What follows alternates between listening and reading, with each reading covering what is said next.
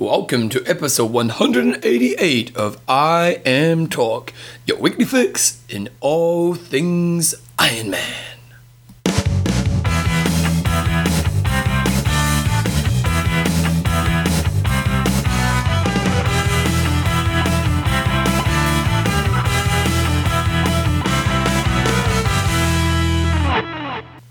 Right, guys, so welcome along to episode 188 of I Am Talk with Coach John Newsom and Bevan James Oz. How you going, mate? I'm very good, and you? I'm really good, actually. That's good. Why are you so good?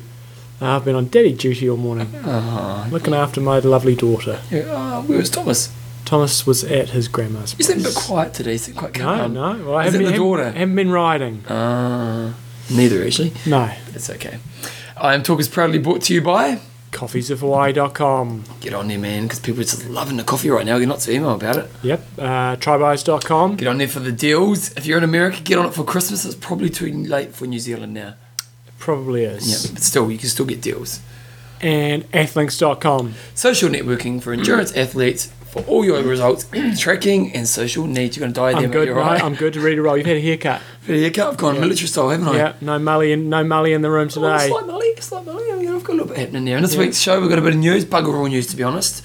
At the start of the show, We had nothing. when I did the notes, we had nothing. But you kind of come through for a couple of little bits here. We've got a quick high five, and we're going to do not a coach's corner, an age grouper of the week, and then we've got an interview. You want to tell us about that one, John? Yes, and I would actually like to do my history of sport. I've got a little bit of history in there. Yeah, I'm as thinking it well. might be too long. Might have to wait. It was a bit of no, we're putting it in there. Big time. Big time. The interview I have not heard yet. The interview is on one of the guys who did Decker Man that Bevan did this morning when I was on Peter Daddy, Cusick. so was on Daddy Care. So Bugger doing that race, that's what I'm going to say. Okay, I'll listen and see what he's got to say. Respect.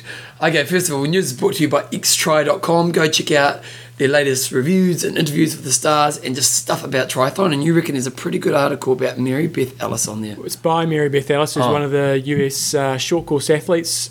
Good little read there, just going on about often athletes going, poor me, I got a puncher, and always sort of trying to feel sorry for themselves and making excuses. And she's just got a pretty hardcore. And she's just old school, is she? Well, it's good. One of the things she did, she had a bike crash in New Zealand actually at one of the World Cup races, and she was sort of feeling sorry for herself. It was just before the American trials, and her coach said, "Well, it wouldn't have happened. You should have been in the first bunch anyway. So if you'd been in the first bunch, you would have been fine. If you'd raced properly, it's like punishment." So it's got some good little things there. I quite liked it. Well, in the world of Ironman triathlon, we had a half distance race this weekend. We don't have many halves nowadays, do you? There's not a lot of half Ironman distances because I guess I don't know if WTC cracked down on people when they use the word half Ironman or not. Well, it's interesting that they're still calling it this. Their website's half Ironman. Well, they wouldn't be allowed to call it 70.3. I can guarantee that. Yeah. I'm not sure about the word using half Ironman. But anyway, it's a Taupo half Ironman. They use a very, very similar course to what they do at Ironman New Zealand. And Duncan Milne, who took out the Tauranga half Ironman, which is New Zealand's biggest race. Took out Cam, didn't he? Yeah.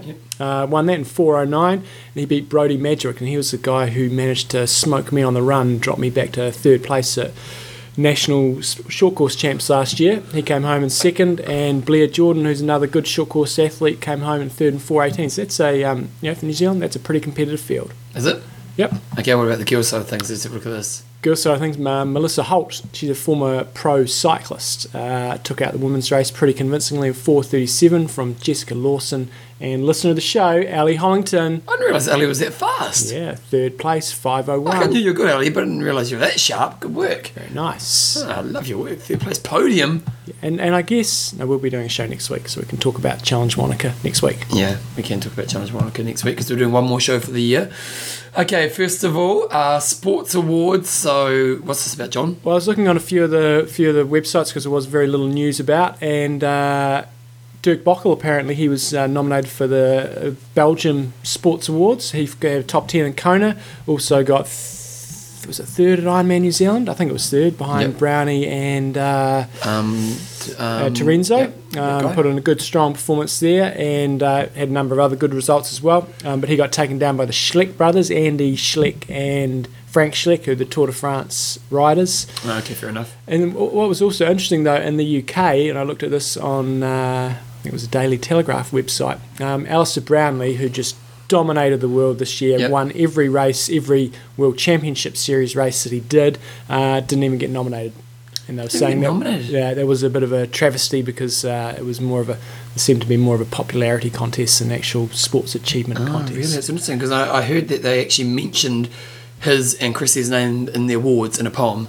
Oh, okay. There's some kind of stupid poem that they have about, But he's entertain incredible, the yeah. crowd. And it did say in the article, he was supposed to run the European cross-country champs last weekend. I didn't find his name and results, but to give you guys an idea of the sort of speeds our top runners are versus cross-country runners, his brother Alistair Brownlee, who was just missed out on winning the World Under-23 title this year, but he did finish, I think, in the top 10 at the London World Championship Series race. He only managed 43rd out of 75 in the under-23s. He is still only under-19, so it's still a pretty good performance, but that's the difference between some of our top young runners. He ran close to 15 minutes flat for 5K. Oh, wait a second. So under 23s in this race, this isn't triathlon you're talking about here? Yeah, the cross-country. Shit, So, and he got not even the top half of the field. yeah, so Wow. but still, cross-country's pretty close. He was only a minute 20 down or so, but still, that's where we're outrunners. Someone like Brownlee, the older Brownlee, whose name is Alistair Brownlee, is Oh no, it must be the younger one. bloody, I've confused myself now. I don't know. To you, mate. Don't look at me. Alistair, I've I just call him the confused young myself guy. now. I've forgotten the Oh, younger John. one. Jonathan Brownlee's the younger one. Alistair's the older one. So it'd really be interesting to see how he does rate in some open running races. Okay, nice. We've got a bit of gossip now. It's not really news, John. It's gossip. Some of this gossip has turned into fact because I checked my facts. Okay, well, the first one, John, is that re the 70.3 in Phuket. John mentioned that it's sad that it would be replacing the old Phuket race, but it's not the case. They're going to be running them both 1 week apart. We're just going to kill the races. I mean, come on, let's get serious. I mean, if you're going to go to a big, well-organised 70.3 race, and the thing with the Phuket, it almost is 70.3 distance anyway. It's like a 1.8, I think it's a 55k, maybe 55, 60k bike, and then about a 12k run. Yeah. I don't see how you can have two races in 1 week at the same venue. So it's a bit of a shame. I'd say they should just knock the old Phuket race on the head and go Knock it on the head. Go with the 70.3. Okay. Also, and just keep all those results framed in history, though. Don't let them get lost. I'm sure with this show they will never be forgotten, John. Also, teams at WA Ironman. I did a team this year and was told that WTC are using them as trial for Ironman races around the world. So it'll be interesting to see if they do more team racing. So if you have sell-out races, say 2,500 people racing, whether they're going to insert more teams in there. Kind of can't see it happening. Great concept for making more money, but it's going to make a weekend of racing. Yeah, it's going to make the course too congested unless it is a single solo out and back, and then you can easily do it. Somewhere like Canada, I don't see any reason why you couldn't do it. You give them an hour and a half head start, and away they go afterwards, and there wouldn't be too much congestion out there. But team racing on multi-lap courses is very, very difficult. This person who sent through the email, Anonymous, if there's who say it, I'm in Western Australia. They basically had no drafting, and they were saying that they had 10 motorbikes within the first 450 athletes, of 13 plus 100 racing, and they basically busted everyone in the first 50 Ks, and that kind of sent the message through the rest of the field not to draft. Because it's an out and back, well, I'm pretty sure it's an out and back, that's the thing. If you're riding back and you see the pack, if you see big packs coming back the other way, I think your motivation probably is you don't feel so guilty maybe about drafting. If you see people coming back one by ones, then I guess you will feel like more of a cheat when you're sitting in that pack. Yep. I think still though with Western Australia, because when you've got that sort of 1,300, 1,400 number, it's a good number. It's a good number. When you start getting over 2,000, I think it becomes increasingly difficult to police that unless you do wave starts. Unofficial, WTC have signed a contract with Port Macquarie to run the race for another 5 years. Well, I saw on Ironman.com this morning that they have signed with WA to extend that through 2014. That's Busselton. That's Busselton. Yep, well, that's official there. Yeah, so I'm picking they'll probably do the same with Port Macquarie. Well, that's pretty much news of this week. You got any news? That was interesting because there were rumours going around that they were going to drop Western Australia because it does not fill. Well, why isn't it? Because it's a big sport in Australia. Yeah, but Perth is like middle of nowhere. The other side of the bloody planet. It's like taking international travel. and it's at the end of it. It's the start of the Australian season, Yep. so you got to build up during winter, and it's the end of the Northern Hemisphere season. So timing is not ideal. John's putting out his notes. Got my notes He's here. got like 50. How much more paper can you fit in your pockets, mate? Here we go. There we Last go. week's topic, Bevan. Okay, so the topic was you're at a party and you're trying to pick someone up across the room. Someone asks you, should I do an Ironman? What's one? Just give me some tips. And you go, I'm only giving you one because I want to hit on that hot person over there, chick or guy, depending on your own sex or what you like to play. And what would you come up with, John? Vegan, to explain in detail what the time... What's his nickname? Mr. Consistency. Deliverer, isn't it? To explain in detail what the time commitment involved in the training means to your partner and get their permission. Explain that whilst you may only train 10 hours per week to start with, that very soon at the weekends you'll be written off with training and, more importantly, recovering from training.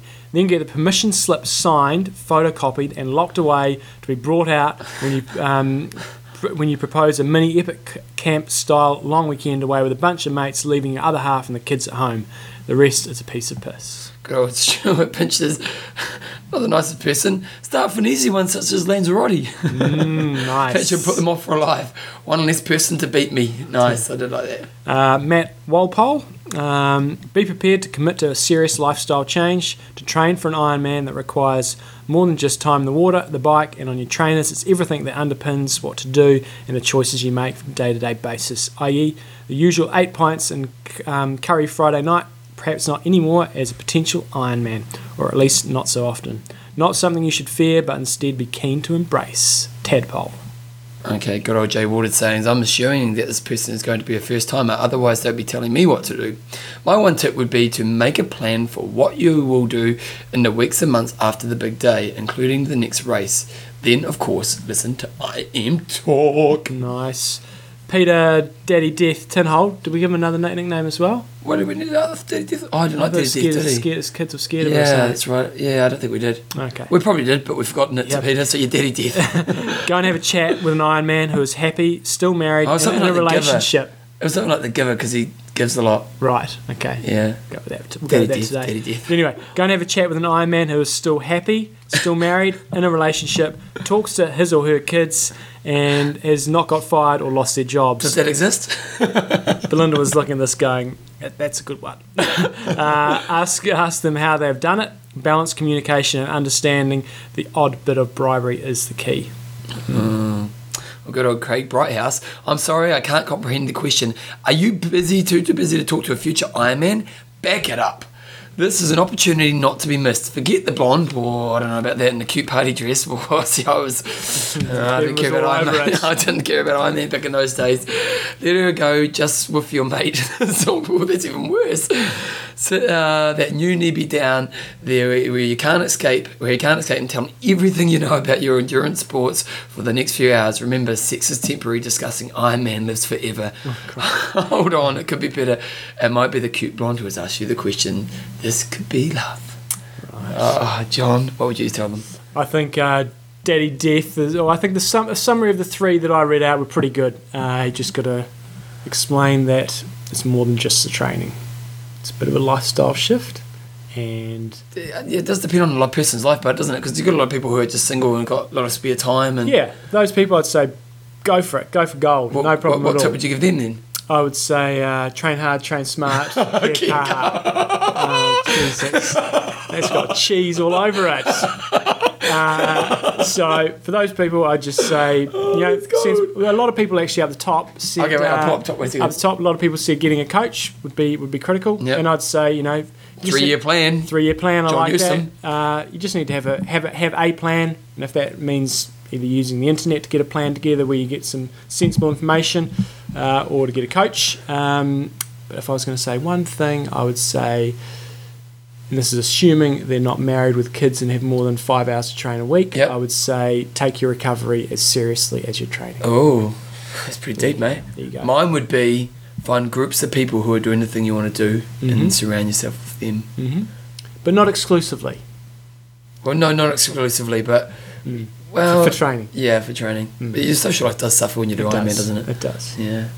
That's why I was real lonely when I Okay, well this week I've upgraded your one. Have you? Yep. Okay, that's fine. So John came along with, I think he got it from James Botel, Best of the Year. Wait a second. That was my No, best of the decade, wasn't it? Best of the Decade. What, yeah, Best of the Decade for 2000 to 2010.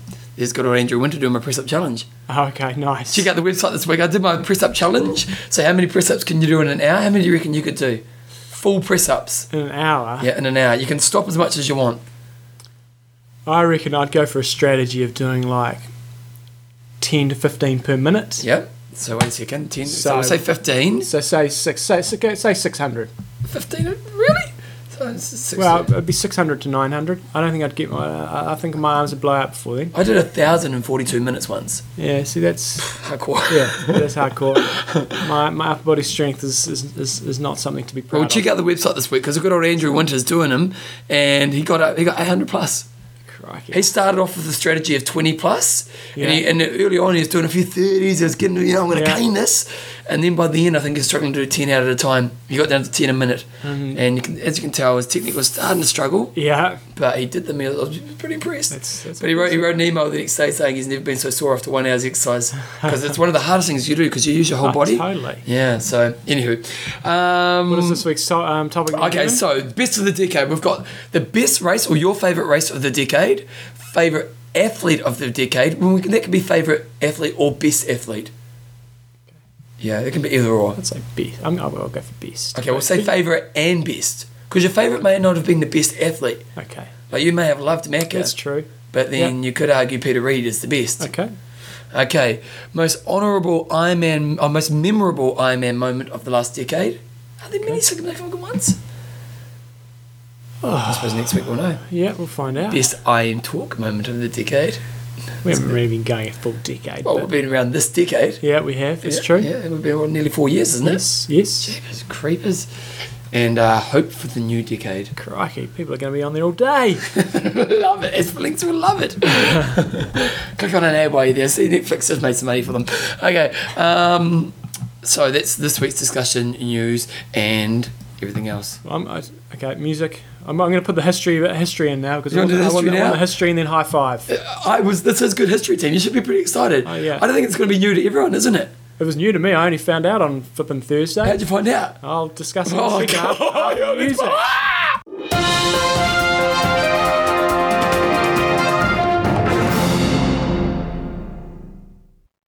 John's History Lesson. And on the news tonight, we have John Newsom with the latest review on triathlon. We've been duped. We've been duped. Those damn Americans. Art of Tri has been lying to us. Those damn Americans have been duping us all these years since we've been involved in triathlon. It started when I started watching Family Ties. Yeah. That was the duping as well. Crikey. Righty-ho, here we go. Well, wait a second, John. So I thought triathlon started in 1974 in Mission Bay.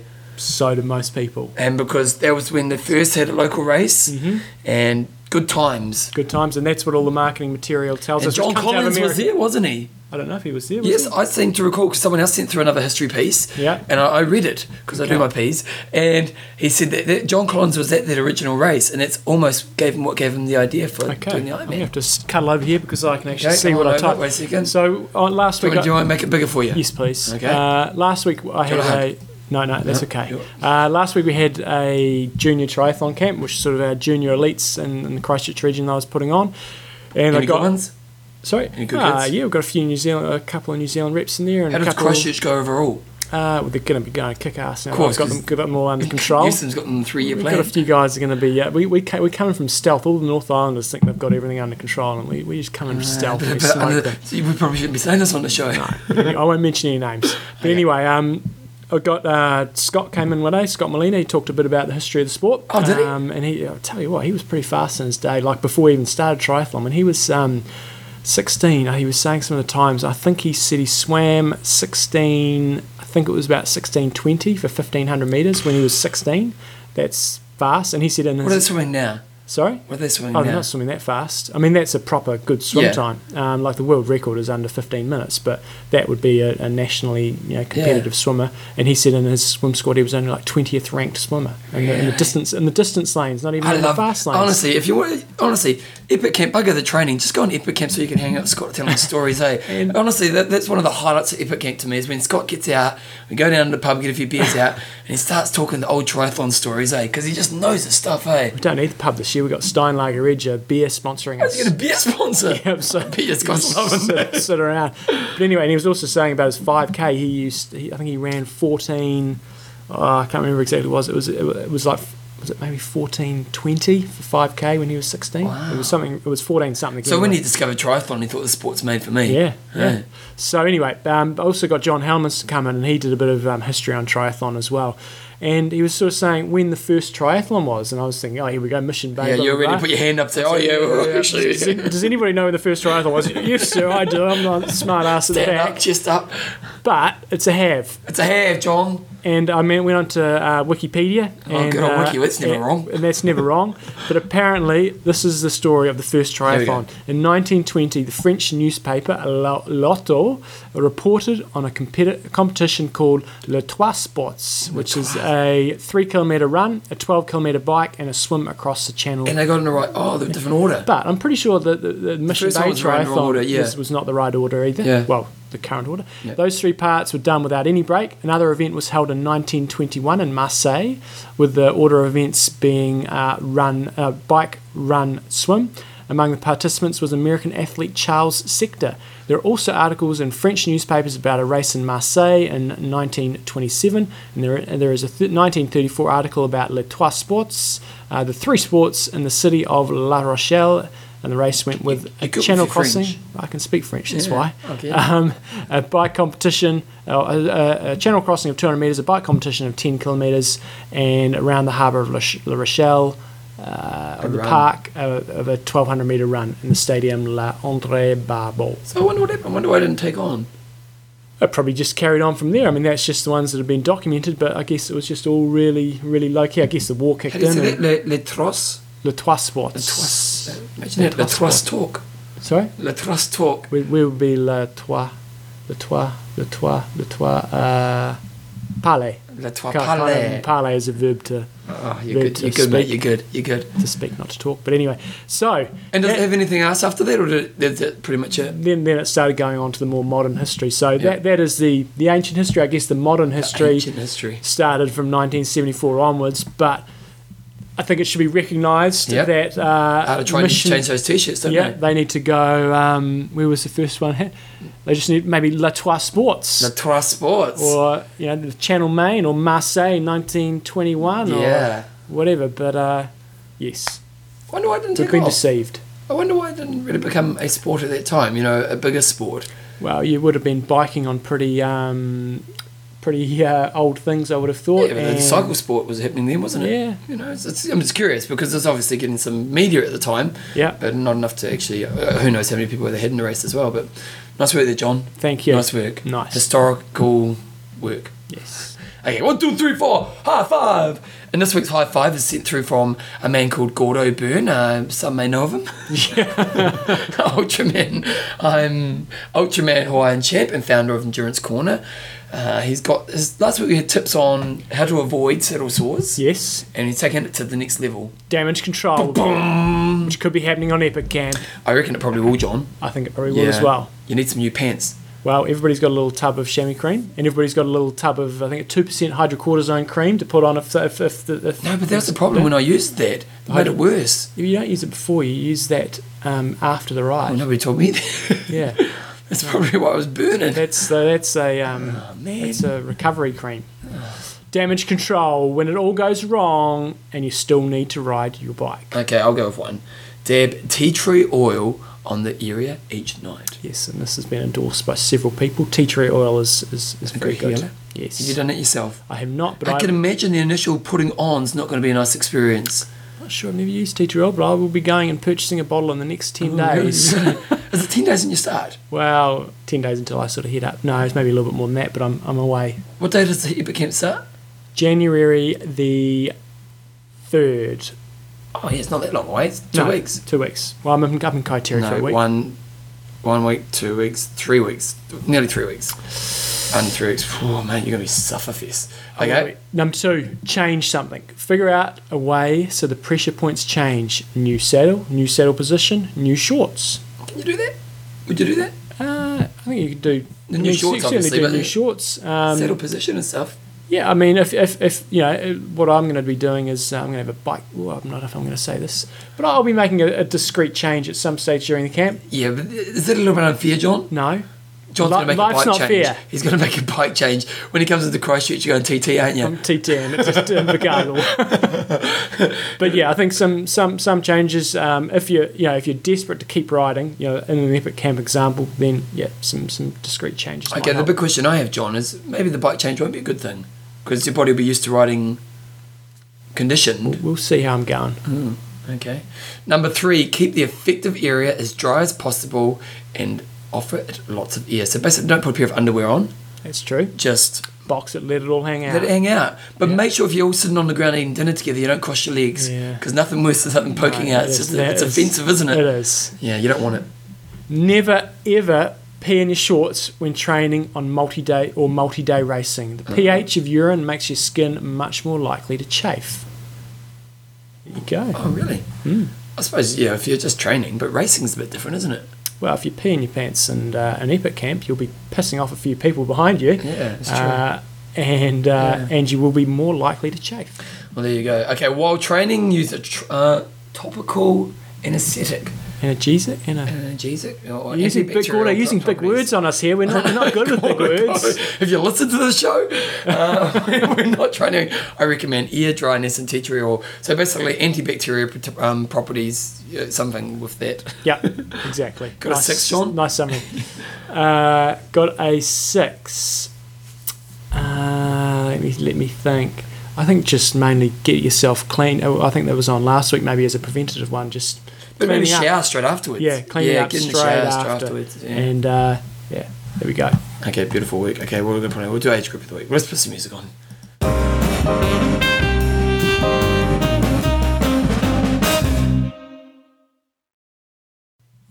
Age Grouper of the Week.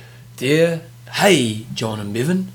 I nominate my dad, Scott Boyles, for Age Grouper of the Week. He had a stellar 2009 season, dominating the dojo in the cutthroat, I like that, cutthroat, 40 to 44 age group in almost every race he entered. This earned him the number 1 spot in the largest triathlon series in the US, the NCTS. That's obviously like a number of races. Yep. All of the success was just a warm-up though. He capped off the 2009 with a fantastic race at the Beach to Battleship Iron Distance event. Scott clocked a 9:53 PB in his second ever Iron Distance race, placing second in his age group and 14th overall. His marathon split on this challenging run course was a 3:29. Never one to rest on his laurels, Scott is already looking forward to his next challenge, a sub-3 standalone marathon. Thanks, guys, Mason Boyles. That's pretty cool, eh? He looks up to his dad like that. Oh, yeah. Yeah, that's pretty cool. I wonder if Thomas is going to have that opportunity to go. No, I won't be racing Ironmans then. We'll see. I don't know. Do you reckon you'll be racing 20 years from now? We're racing some sort of endurance sports. I would think a triathlon, but who knows? Would you want to do like the 4-day adventure race? No. No, you wouldn't? No. Aren't you interested in the sleep deprivation? No. Not at all? Not at all. Oh, that does interest me. Yeah? Yeah. Would you be doing triathlon in 20 years' time? I don't know if I'll be doing. I'm kind of this triathlon thinks I'm losing interest in, to be honest.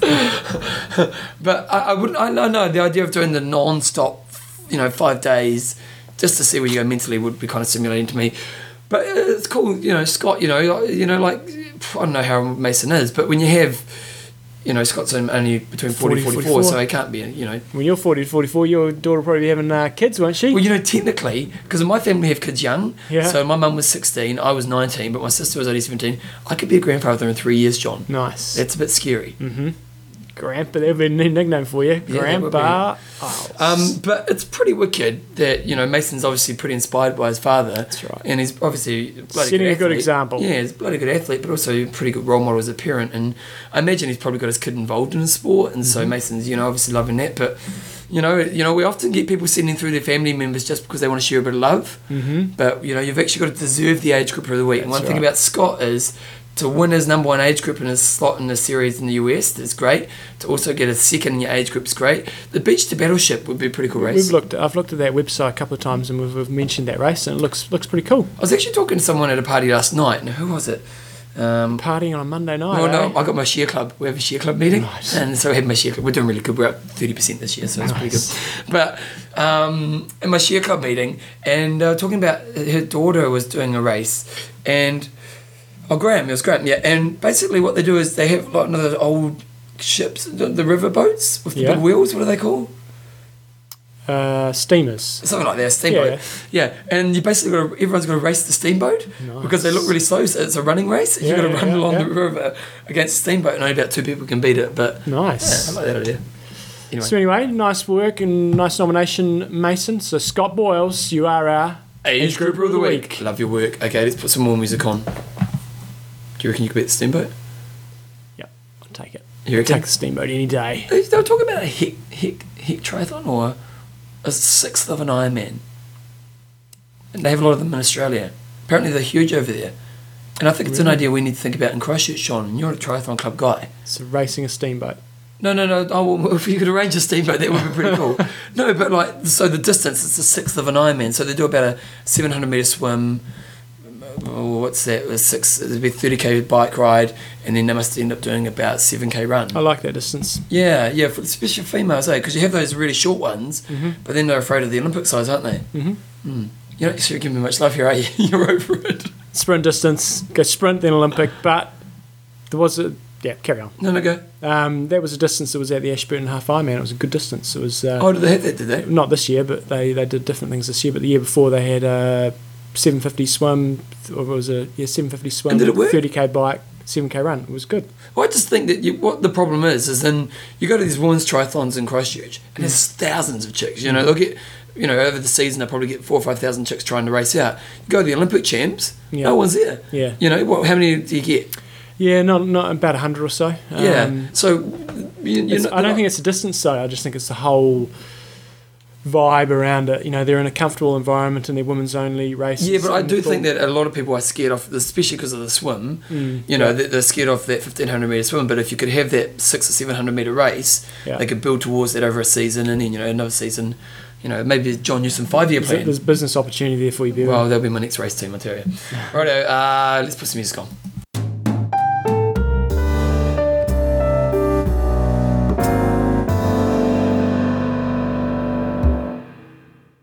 We should have had that music on for the discussion of the week, because that's the music you have when you're picking up a chick.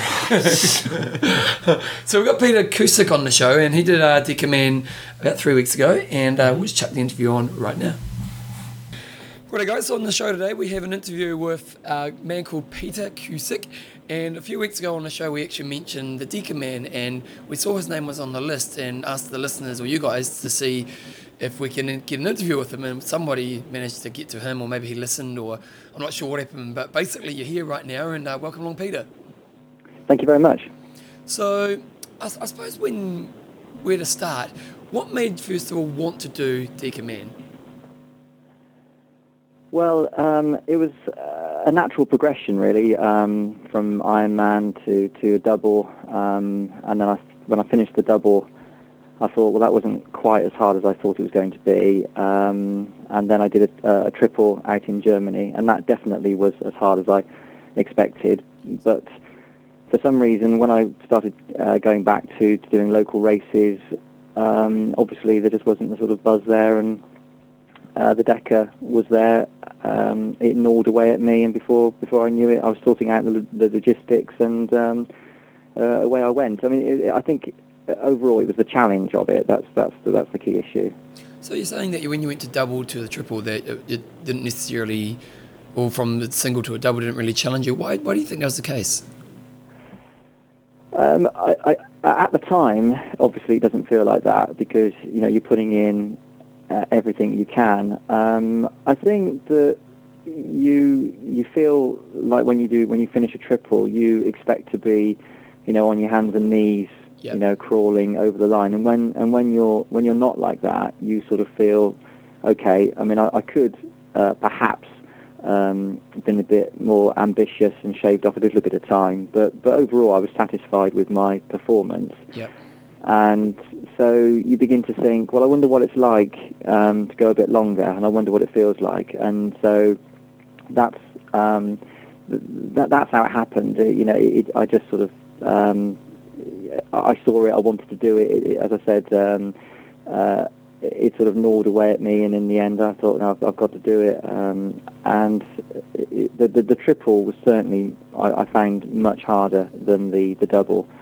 But most of the time that I was doing the triple out in Germany, I thought to myself, this is just an evil race. This is just absolutely wiping me out. Yeah. And I mean, for example, on the Decker, I ran virtually all of the Decker, but on the triple, I was at 10 times 1. But on the triple, there was a stage about getting towards the end of the second marathon, where I'd run the first marathon in about 4:20, and I was running the second one in about sort of 4:45, and I just ran out of gas in a massive way. And I remember in the triple, just walking along with my head in my hands, thinking, this is the worst I've ever felt. Wow. And I'm never ever doing anything like this ever again. And but you get, you have a bit of food, and you find, a second wind, or in that case it was several down the line from that.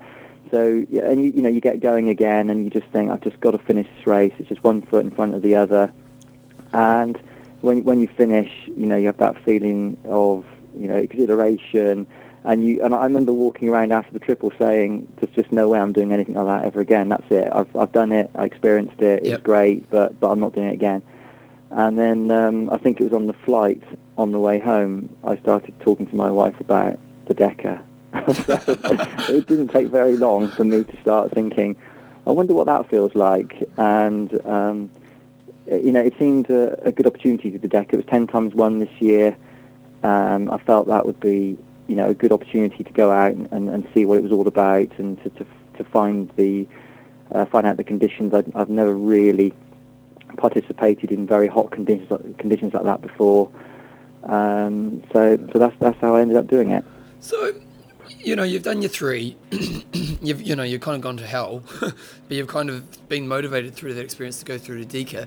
When you decided to do Decker, did you?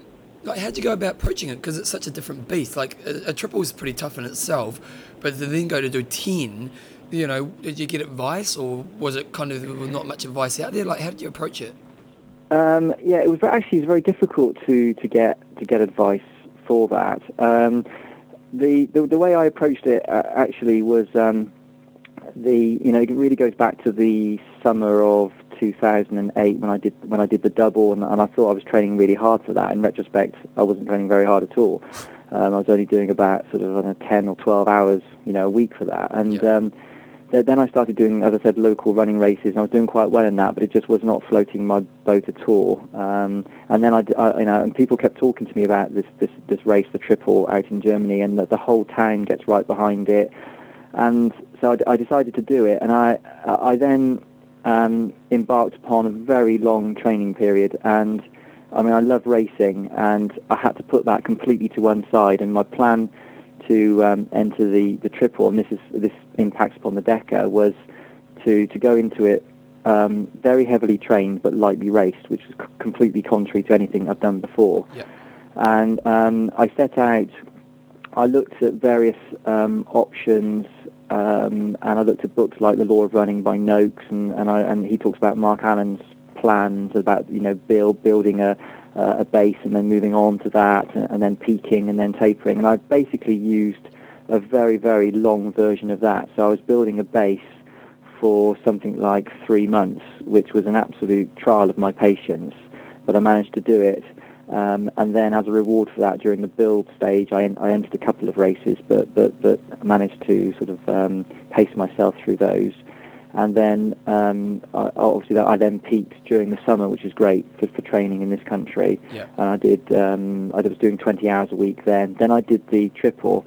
Then I had almost a month off, which I was panicking about, because I decided to do the triple, as I said, very quickly after I decided to do the Deca very quickly after I did the triple. So I was panicking a little bit about that, whether or not I would recover in time. But I spoke to a couple of people who had done both the same triple and the Deca, like Dave Clamp from England. Yep. And he said to me, look, it's no problem, you'll be fine. And so that gave me a lot of confidence that I had time. And so once I was ready to do so, I basically went through the same plan again, but it was obviously the time period was much shorter. So I went through another sort of base stage, from absolute recovery from the triple. I went through a base stage, and then a build, and then a peak.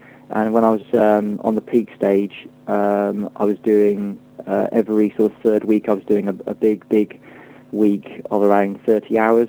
Yep. So, and that took a hell of a lot of doing, because obviously I've got a full-time job as well. Yeah, I can imagine. Really tough. Yeah, and but a lot of it is just having things to do, places to go. So for example, my parents, I don't see them very often. They live about 200 miles away, so I cycled up there one weekend, and then I'd have friends that lived about 150 miles away. Were perfect. I'd just go and see them. Sometimes stay overnight, cycle back. Just basically just get the hours in, because I knew that what goes in sort of one end of the sausage machine comes out the other, and that was hours. I had to get hours on the clock. I had to put aside running fast. I had to put aside even cycling fast, because anything like that, on top of a very big training load like that, was a recipe for an injury. So I had to put all that aside. And in fact, I nearly messed up the triple by in the taper the weekend before, going out on my time trial bike and just doing 2 hours at about 20 miles an hour, and I felt absolutely easy. And when I came back the next morning, I woke up and my facet joint was completely locked. Oh, really? So that was a major panic, and I went to see the osteopath, and he got it all unclicked. But I learned a lesson from that. So when I was tapering down for the Deca, I took it really, really easily. I hardly did anything at all in the last week. So now you're before the race. You're obviously feeling pretty fit. Tell us about like your week leading up to the race, or a few days before the race. Is it similar to what you do in an Ironman, or you do things completely different? Obviously, there's a lot more planning involved. Yeah, there's a lot more. As soon as you get to within sort of 2 weeks, I actually like to have I had a 3-week taper. So with about 3 weeks to go, I dropped down to about 15 hours, and then with 2 weeks to go, I dropped down to about 7, and then with 1 week to go, I did probably about an hour's bike, and that was it. I finished. Yep.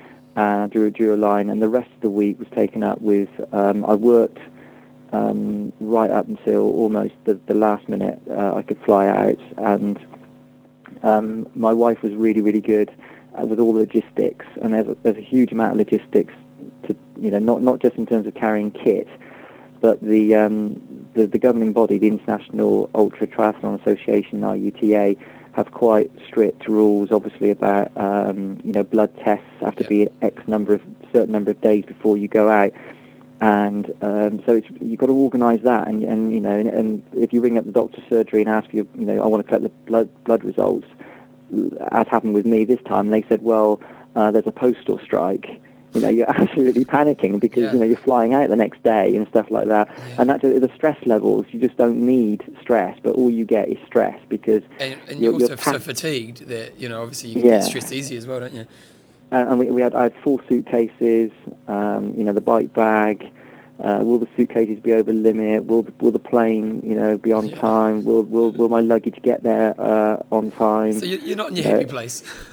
Well, it's all part of the rigmarole, and you need to keep as chilled as possible. But on the other hand, there's just so much going on, and it's just such a relief when the event actually starts and you've got everything. Because I kept thinking I'm bound to forget something, but I had lots and lots of lists, and I made sure that I got everything. But it was great to get there, and it was really nice and sunny, which is always nice break from this country's weather. And meet all the other competitors, and it was a fantastic opening ceremony.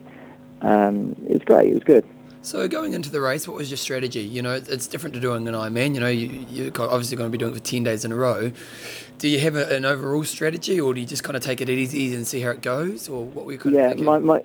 My strategy was, well, my overriding strategy was to finish the race in the fastest possible time I could without endangering the finish. Okay. So, and that's quite important, because when I realised that, which was about a week before, you know, when I'm trying, you know, mentally getting really prepared for it, I realised, okay, I'm not going just to finish. And that's a very important thing, because it alters the way in which you approach the whole thing.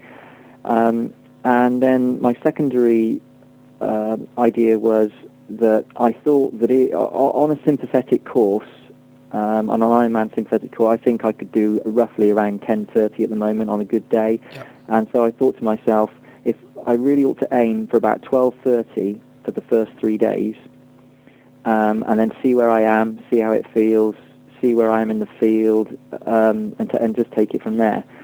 So the first day, I went out and I did a really easy swim, 1:18, which is only 3 minutes slower than my PB. Yep. And then I started cycling, and I was going like really slow. I mean, everybody was going completely nuts. There was a guy there from Switzerland who was doing. He did a sub 5 hour bike. Oh, really? And he was he was lapping me the course was about a mile and a half, or 1.2 miles, and he was lapping me all the time. And I just thought, this is just mad. You know, I'm doing a sub 6 hour bike, and they are absolutely time trial, aero helmet, disc wheels, absolutely nailing it. Wow. And it's very unfortunate, actually, because the guy from Switzerland, Beat, you know, the course had a couple of lakes on it, and these ducks would just come out of the lake and just wander across the road. And he hit one, and he came off and broke his collarbone. And that was on his last lap. So he only had, you know, a couple of 100 meters to go, and he'd have been off the bike when that happened. And he was looking really lean and fit, so I think he was looking to be very competitive. So that was a great shame for him. But anyway, so I did that, and I got off the bike, and I jogged round in about 3:57, something like that. And when I finished that day, I finished 11:29. I thought, that's fine. I will go out and I'll do exactly the same tomorrow. I had absolutely no doubt at all. I didn't feel the slightest. You felt that was achievable. Yep. Yeah, I didn't feel that I'd gone too fast. I felt absolutely fine. I'd used my heart rate monitor, and I'd used my heart rate that I'd set up for the triple, and I felt fine. And that night was really weird, because I didn't sleep a wink, and that's, you know, most people, if they say they had a bad night's sleep, they actually mean that they, you know, nod off and on. But I actually had no sleep at all. Oh, wow. And I was, you know, my eyes were just completely wide open the whole night, and it was just shocking. And when I got there the next day, I spoke to a couple of the guys who were older hands at this, and they said to me, "Oh, right. Well, did you choke down on your caffeine gels and all that kind of thing as you went towards the end of the day?" And I said, "No, I didn't." And they said, "Oh, yeah, well, we do," but no one had told me that. So basically, I imagine, you know, going to bed having drunk loads of coffee, and you got all this sugar, all this adrenaline, you know, all this caffeine in your system, and 2 hours later you're lying in bed saying, I need to get to sleep. I need to get to sleep. Yep. It's completely hopeless. So I went the next day. I went back the next day, and I was just, you know, with no sleep at all. And as a consequence of that, I did 13 hours dead. And I felt then, you know, that's okay. I can definitely do this again. But that night, I hardly had any sleep again, and I think that was the day I went and, you know, started off really badly. I felt just like a zombie. I had no energy at all. I was completely drained. I think that was the day I did 1:27 for the swim, and it wasn't like I was stopping and starting. I was just completely. Not going fast. It's not going fast. Yeah. You know, it was like the swimming equivalent of running through treacle. I just had no energy at all, and so over the next few days, did you get to sleep at all eventually, or did the sleep just become an ongoing problem? No, it got better and better every day. I got, but of course, I started then drifting into the sort of late 13s, early 14s, and even one day I did 15:07. Okay. So I was getting back to the hotel later and later and later. Oh, of course. I think one day we got back about gone 1 o'clock, and I had to be up at 6. But by then your body sort of gets used to it, and also we were much more refined about. We knew what we were doing basically, and we were leaving stuff at the HQ, so we weren't lugging so much stuff backwards and forwards. Yep. And we were sticking the washing through the hotel laundry, which actually cost us £140 for the week. But Nice. anyway, but we sort of like we were shaving off minutes here, there, and everywhere, and so it ended up that I could just sort of crash into bed, and I was sleeping almost. I think one night I had about 5 hours sleep, so it definitely got better as we went along. So mentally, you look at the race, and it's obviously a 10-day thing, and often when you get close to the end, it's almost a little bit easier because you can see the light at the end of the tunnel. When were the hardest periods of time throughout the whole 10 days? The actual hardest period, which is absolutely incredible, because there were lots and lots of things that happened to me that I'm sure most people would say, well, that had to be the hardest, that had to be the worst bit. Yep. The actual worst bit was on day 9, and I was on the bike, and I had quite a good lead over the guy in 4th place, Wayne from America. Yeah. And I had lots of issues. I had this huge lump in my left Achilles. I'd never had an Achilles problem in my life, but I had this huge lump in my Achilles. My right calf was feeling very, very congested, and I was having that massaged every couple of hours. And I just thought to myself, after about an hour into the bike, I thought, I'm doing okay. I'm on for about a 7:30 bike or something, and I just need to keep plodding on like this. And it suddenly hit me that I had another 6 hours or something, maybe 6.5 hours of just going around that track at a speed which was probably about 40% of my heart rate, and it just suddenly occurred to me, the word boredom hit me. Really? And that was the first time that I'd felt bored in the whole thing. Before that, I'd always been really engaged and focused. Which is really interesting, because day 9, it's interesting when John and I talk about it often, we talk about how boring race must be because you're just going around in loops. But, I took you to day 9 to get there, so I find that quite fascinating. Yeah, the other thing about the track is, though, that it's very... it was fantastic. It was much better than I anticipated, because although it was only about a mile and a quarter, there was always something going on, and it seemed, you sort of went about 100 yards and you were out of sight of where you were before. Yep. Then you sort of went round a corner, and there was some facilities there that had been there for Junior Olympics, and so there was always people coming in and out. And then you'd go around another corner, and there'd be the first of the lakes, and there'd be people, exercising down there. And then you'd go around, and you'd actually go over a little bridge, and as you look down to the left, you'd see this huge velodrome, open-air velodrome, and people would be cycling around there. Oh, cool. So it had stuff to be interested in. Yeah, and you'd look up and see the mountains. The mountains were sort of like rocky shapes. They were just they looked like Rockies to me. Yeah. And so although it was only a mile, there was always something happening. There's always something going on. There was always, you were always thinking about what was I going to ask my wife Angela for in terms of food and drink next time I saw her, or when it was a hot day, I had ice cold water which I just poured over my head and down the back of my neck, over my legs, over my arms. So and I was also always thinking, what time was that lap? Am I getting slower? Am I getting faster? Am I going too fast? Am I going too slow? Where are my competitors? Because there was a bit on the course where you could look left and see, people, and you'd think, right, well, they're catching me up. I need to go. But so there was always that. So it was only when I got to day 9 when I thought, God, this is boring, and I've got another 6 hours of this. So how'd you get through that? You just do. Yeah. I mean, you've got no choice, have you? I mean, you're not going to get off the bike and say, well, no, I'm a bit bored now. You just have to. But I actually noticed that my physical performance really dropped. When I lost focus and just went, plodding around, my average speed dipped. I just dropped 2 miles an hour just because I wasn't really focused on what I was doing. And then actually, I'm sure you're aware of that was happening. So were you trying to bring it back around and you just couldn't? The problem was that I didn't want to endanger the result I had, and because I had so many physical issues. So, for example, there was a couple of times I thought, right, this is no good. I've got to pick up the pace. And you'd slowly increase it, and you'd get a spasm somewhere, or your Achilles would hurt.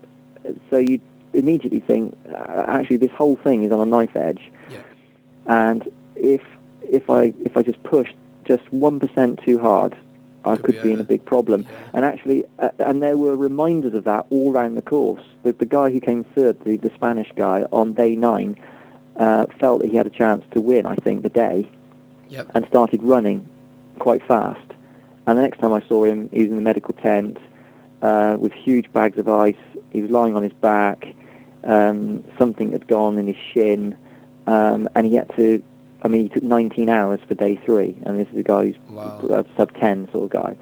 So, and there was the Swede Gregor, who was hobbling around the whole time. So there are always reminders all around you, actually. If you just push it too much, that's what you'll end up like. Yep, huge risk. I didn't want to embark upon, I wanted to run. I didn't want to end up in some sort of death march. Yeah. So, it was always in my mind, just pace yourself. So day 10, you get to the end, what was it like? Great. Really? Unbelievable? It was a relief. Yeah, it was great. I was really, really good. Obviously, your sense of anticipation is just enormous, and it grows, and you. So was the final day a good day? Like mentally, was it a cool day because you kind of know that it's your last day? I started off a little bit overexcited, and I pushed the swim, and I felt something go in one of my shoulders, and I thought, right, that's a sign that I've swum whatever it is, 35,000 kilometres, and it's, that's not a good idea to try and break your PB today.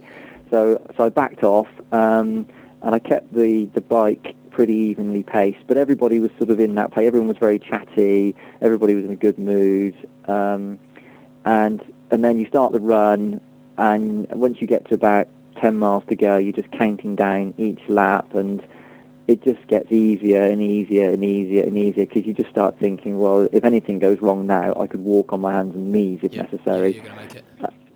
And then you start seeing other people finish, and then make a big fuss about everybody, and you're thinking, this is just great, and tomorrow morning I'm just going to have a great lie-in, and then eventually, every time you went over the map, your penultimate lap, there was like an alarm bell that rang. And that was the sweetest noise you could possibly ever hear, because it was just fantastic. You just had one more lap of whatever it was, either the swim or the bike or the run. And when it went off the last time, it was just fantastic. And I just really, really enjoyed that last lap. And I came in, grabbed the flag, and they played some music, and came over the line, and my wife had gone and bought some champagne, and everything just kicked off, and then all the other athletes come, and everyone, it's just a very emotional sort of moment. Yeah, I can imagine. Hey, body afterwards, how's your body been since completing it? It was good. I was quite amazed, actually. It was in fact, the only problem, the Achilles took about 2 weeks to settle down, and when I came back, I had a massage, and there was a lot of heat coming off it from that, but I just did, hot, cold all the time, and so that took about 2 weeks to sort out, and the real problem I've had is that after about 2 weeks, I felt absolutely great, and I went to my running club, and I went into the fast group and ran about 1.5 miles of sub 6 minute mile pace, and then just like almost collapsed. And then the next day woke up with quite a nasty ITB flare up. So basically, the biggest hurdle to my recovery is entirely self-inflicted, which is that I tried to come back too soon, which is what I did in the triple. Actually, I should have known. But there's a great discrepancy between how you feel, which is you feel like it's 2 weeks now since I did the Decca. I'm feeling really strong. I'm totally recovered. Yeah. It's time to get stuck into this. And I was even thinking about racing a 5K, the week after. Yeah. And that was all blown apart. Yeah. I think one other question I have is, mentally, obviously the focus and determination and the high that comes with doing an event like this, has it been a bit of a downer now that it's over? No, and I think the really important thing about that was that even before I went out, I'd entered my next little challenge, which is the Grand Union Canal Race. Okay. And that's a 145-mile run. Yeah. And it's from Birmingham to London in the UK, and I've never done any. The longest run I've done is the one at the end of the triple, which is 78 miles. And so I've never. I mean, running is my strong point, so it's a natural thing to do, and I had that to look forward to. So as soon as I got back, I was drawing up plans and identifying training programs and what I was going to do, and so I had another focus straight away. So there wasn't that feeling of directionless. Great, there wasn't that sort of feeling. And also, I did my race report, and I put that on Endurance UK and Tri Talk, and a lot of really positive feedback from that. It just keeps you buoyed, and so no. But the key to it, I think, was the having something else to aim for straight away. Yeah, totally. Recommend it? Would you highly recommend it to people, or is it take a certain type of person? I honestly feel that most people don't realise what they're capable of, and I don't think it's elitist in any way. I would say virtually anyone who can do an Ironman can do a double, but why not try it? And it may or may not be something that you then want to do. It quite clearly isn't something that everybody would want to do, but unless you try it, you won't know. And if you look at the success of things like the 100 milers in the States, I mean, they're all sold out, and that is a boom thing in the States at the moment. So, there is something in it, and until you do it, you won't know. Well, well done on your race, mate. It's an awesome, experience, something you obviously take with you for the rest of your life. And will you do it again? I won't do the 10 times 1 again, because my history is that if I do a race and then I think, right, well, I'll try and do that faster, for some reason I just start lacking motivation in training, and it just doesn't seem to do. I mean, so you need to find the new challenge. Yeah, I mean, it's every other year they do. One year it's 10 times 1, and then in 2010 it will be the original format. So all of the swim, all of the bike, and all of the run. So when they do it that way, do they do it is it because obviously 10 times 1 it's 10 days. Is that one you just got to get it done in as fast as you can? It's 14 days. The sort of general consensus is that if you're just looking to finish, it's much easier than the event that I did. Because obviously you've got 14 days to do it as opposed to 10. You can take as much rest as you like whenever you want. But if you're racing it and trying to get it as quickly as you possibly can, then it's worse. Because what kind of time do those guys do? Like, if the guy who wins that version, how fast do they do it over? The world record's 192 hours. Most winners do it sort of 8 days and a couple of hours. And obviously they've got to sleep during all of that. But I think the big issue about that is the overuse of the muscles. So doing the same thing, doing the same thing. So doing a 260-mile run is very different from doing a marathon every day. Yeah, totally. Hey, well, sorry, was that? I said it interests me. Yeah, well, you're a madman. It's a possibility. But we love that about you. Hey, thanks for coming on the show today. I'm sure listeners love hearing about your race, and it's such an amazing achievement, and we look forward to kind of seeing your future and maybe seeing you again at this race doing the different version of it. Okay, Cool. All right, thanks for having me on. To be Bevan, that's fantastic. Yeah, I know. Outstanding. Thanks for listening. It's the key. Questions and answers. There aren't any really, but I have Aren't a there? couple of comments. Okay. Oh, I don't think you put any. No, I don't think I did either. Put in the page. Scroll. Yep. But last week, a couple of weeks ago, we got the question about the Polar on the Mac.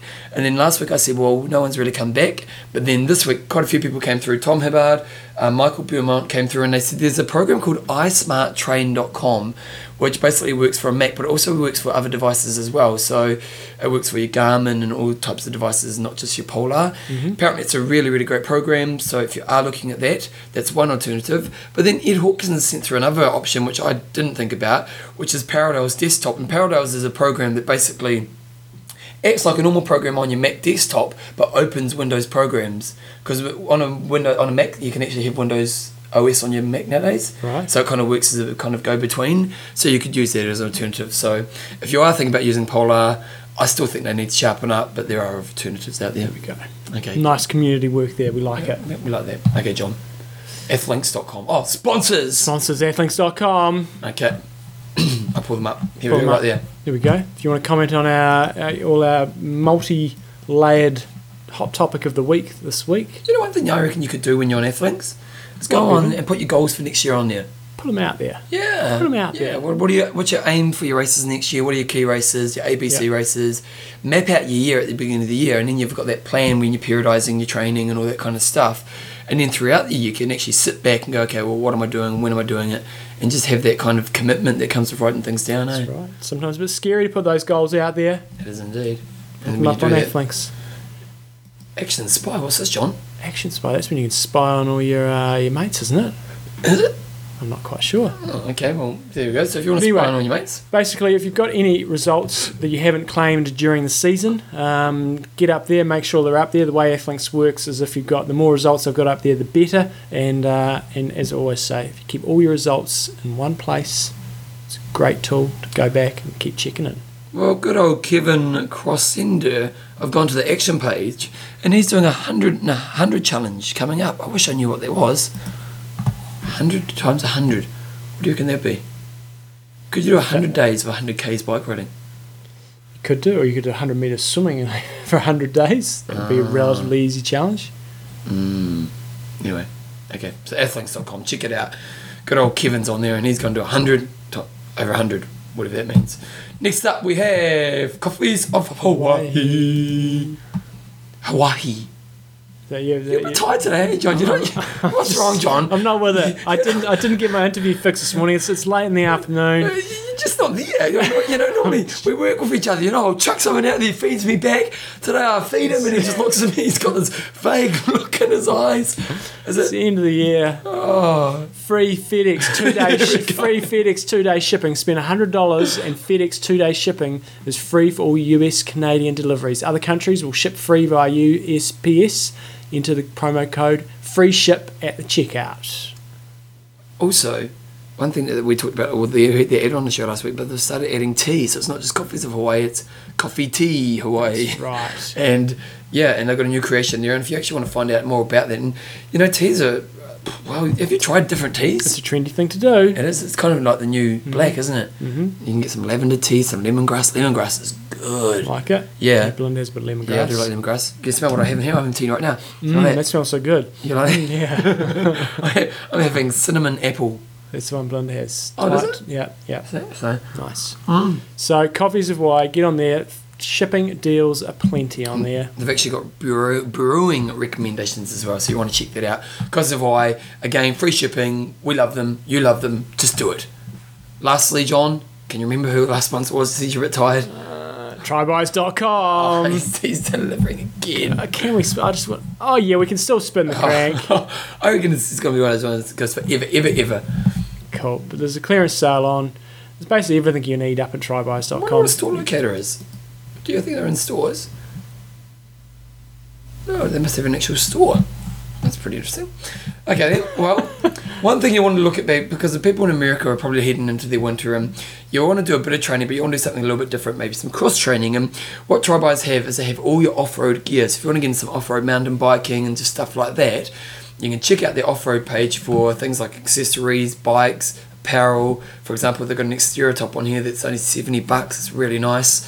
Just remember, if you're clicking on off-road, run, bike or swim, if you're in there's always down the bottom there the off-road sale items or the swim sale items, the bike sale items or the run sale items. You buy a really good Camelback, which is obviously a bit more convenient when you're doing off-road stuff because you've got more gear to carry. So off-road sales on sale items is a page as well. So good time. Oh, out of try. Nice. They got Le Trois Sports 1920 in there. Oh, good times. Okay, so Trybuyers.com. get on there for the deals. John, what are our sponsors? Athlinks.com. You're making me tired now. I know. I'm getting tired. I just got this like. I'm draining you. You're draining me, John. You're bringing me down. Athlinks.com. Check it out so you can find out. You can be an action spy as well. Coffeesofy.com. Come on. Check out the latest tea. Also the shipping. Remember, if you're in the US, FedEx 2-day free shipping for any order over $100. And Trybuyers.com. And remember, off-road season. Go on there, check out their gear for the off-road stuff. But also, always check out their sale items because they've got lots of them and they're bloody great. Good. Okay, John. Iron Russ. No. So I think you're going to be screwed on Epic Cap because I think the training's killing you based on what I'm seeing right now. I was a little challenged. We ride up to Hamner, which is 100 and Apparently, word on the street is John swore at people. Yes, word is correct. And it wasn't just, the bloody word. It rhymed with truck.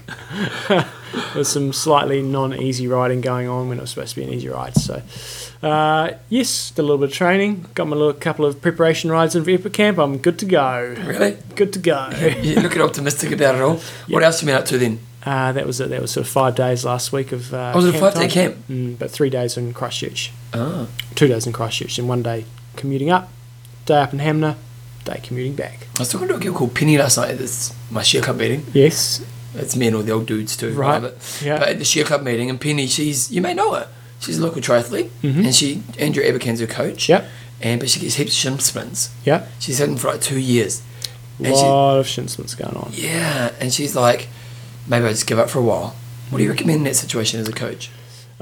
Shin splints are caused by a number of things. Probably the first thing to do is get some video analysis of your running to see if you're overstriding, and that's the first course of action. And looking at your footwear is another one. Prolotherapy works for some people, which we have in Christchurch, which is injections. Glucose, but I generally say looking at your stride length and where your feet are landing is probably the first one. And something that I'm introducing to most athletes that I work in there is a little bit of barefoot work, but you've got to really be careful how you bring that in on the grass. Speaking of which, how are those shoes going? Going good. Have you got them on now? No, I haven't got them on right now. Are you wearing them much? No, I wear bare feet all the time, and I'm not doing enough running now to. When I do get into a good, consistent run block, I will be wearing them quite a bit. Okay. But I mean, you're better off going barefoot if you can. But if you're actually out running on the tracks and stuff. Oh, really? No, not on the tracks. But if you want to run on the tracks, you need to wear them. But grass, barefoot. So yeah, shin splints. Look at your running stride. Look at your gear. Your gear, and also get a muscle and balance test done because often it's like a weakness in your glute or something like that. And calf flexibility work. Lots of calf stretching. Okay, John. So what do you got on for this week then? This week, busy week, trying to get on top of things. Going away on Tuesday, so I have to get everything organised. Got to get Epic Camp organised. Got to get everybody's plans up to date. Have you done your Christmas shopping? Christmas shopping's done and dusted. Don't have to do anything. Belinda's very, very helpful on the Christmas shopping front. Really? Nice. She does it all. What do you got here? What do you got here? She won't listen. No, she ever listen? No, but she'll find out. She always finds out presents. So this is your goal this year, John. Don't let her. Yeah, well, she hasn't so far. Nice. So good. Keep it that way. What about you, Bevan? We're going to the next level, Joe and I are. Oh, crikey. Yeah, because I went round to her house last night, John. I stayed there sometimes because that's what you do Just when you're occasionally, yeah. Well, because we're adults and I'm allowed to hold her hand nowadays. And I walk around, she goes, check out the bottom drawer, and I'm thinking, oh, this could be a bit kinky. I was getting a little bit excited. Right. But no. She's made some space for you. I've got my own undies drawer. And she bought me undies and socks and some underarm. Nice. So, John. Is that a hint? Yeah, I think we're being kids soon. Yeah, all you're allowed to do when you're around here is wear underpants and underarm. And some socks. And some socks. It's always a good look, socks and underwear. So it's going to the next level. That's pretty exciting. What did I do on the weekend? Work functions. Now, honestly, Joe's work had the best work function. They put us up at the Millennium for a night. Nice. So first of all, what they do is they take us out to some room beautiful food, Yeah. just kind of nibble food. And then they bring along these dance instructors, and we learnt salsa dancing. Apparently, who was the best dancer in the room? John. Joe. No, me. Well, the boys at least. That's the word on the street. That's what all the girls are saying at least. I got sick of it. And then they took us out to dinner, the Flying Burritos, brother. Big meal. Hired some comedians coming on to a show just for like 15, 20 people. Yeah. Awesome comedians. Put us up in the Millennium Hotel, went back to the room, they bought all this stuff for us, even bought a condom, loving that. And then woke up in the morning, smorgasbord breakfast. Oh, smorgasbord breakfast is quality. All you can eat. Yeah. Oh, it was quality, right? So, loving that. Les Mills have it. Bit of a barbie at the beach. So, It's tough. that was tough at the top. Tough at the top. But would you rather, think how much money they spent on that. Would you rather that in your pay packet or not? No, because I think she works for a conference company. I think they get it all free. I think the comedians, they hire them out a lot, and I think the hotels, I think it was all free. Right. So, That's and you know good deal what? then. I don't work there, so I wouldn't rather it in my That's pay the packet. Nice. But it was pretty bloody great, I have to say. This week, what have I got on? School holidays now. I'll tell you another work function story. Oh, here we go. I can't mention names here, but Go on. So, an acquaintance. Do I know them? No, she didn't actually go to the work function party, but she heard about it on the next day. And one of the guys that works where she works, partner was out, and she went pretty hard on the booze. They're quite a young couple. Free alcohol. And Stupid they're not to, married. John. Woke up the next morning, she's not there. She's moved back to Australia. She just didn't come home that night. She went back home to Australia. She's an Australian. But wait a second. Was that the end? It was like last weekend. Just went back to Australia. Hasn't heard from her. Just Really? bizarre. Wow. That's gold, that is. That's And he hasn't even heard from her. No. Wow. I think they had issues that we don't know about, Yeah, I just think between you and me. Wow, that's gold. Okay, well, next week's show, we're going to do a question and answer show, aren't we? Going to be a bit of a question and answer special. We've got quite a few questions to go through. So we're just going to make it the show. It's the end of the year, so maybe we'll do our best of the years and stuff as well. Over the last few weeks, over the holiday season, we'll do the best interviews of the year. So discussion of the week next week will be best interviews of the year, and then we'll put those on probably 2 weeks off. Probably, but we will basically, once Epic Camp starts, we'll start rolling a few things up there, so it might be a bit infrequent during Epic Camp, but I'll have the old portable mic rolling, hopefully have a bit of stuff going, and Nice. Bevan can do a couple of interviews to keep I'll him give you a honest as Skype well. call. That's right. I'll bring you a TT bike out when you're in Christchurch for you. Polish Just it up. Hold it, polish it. Good. Right. I'm Russ. I'm Minnow. Train hard. Trace smart. Kia Kia kaha. kaha.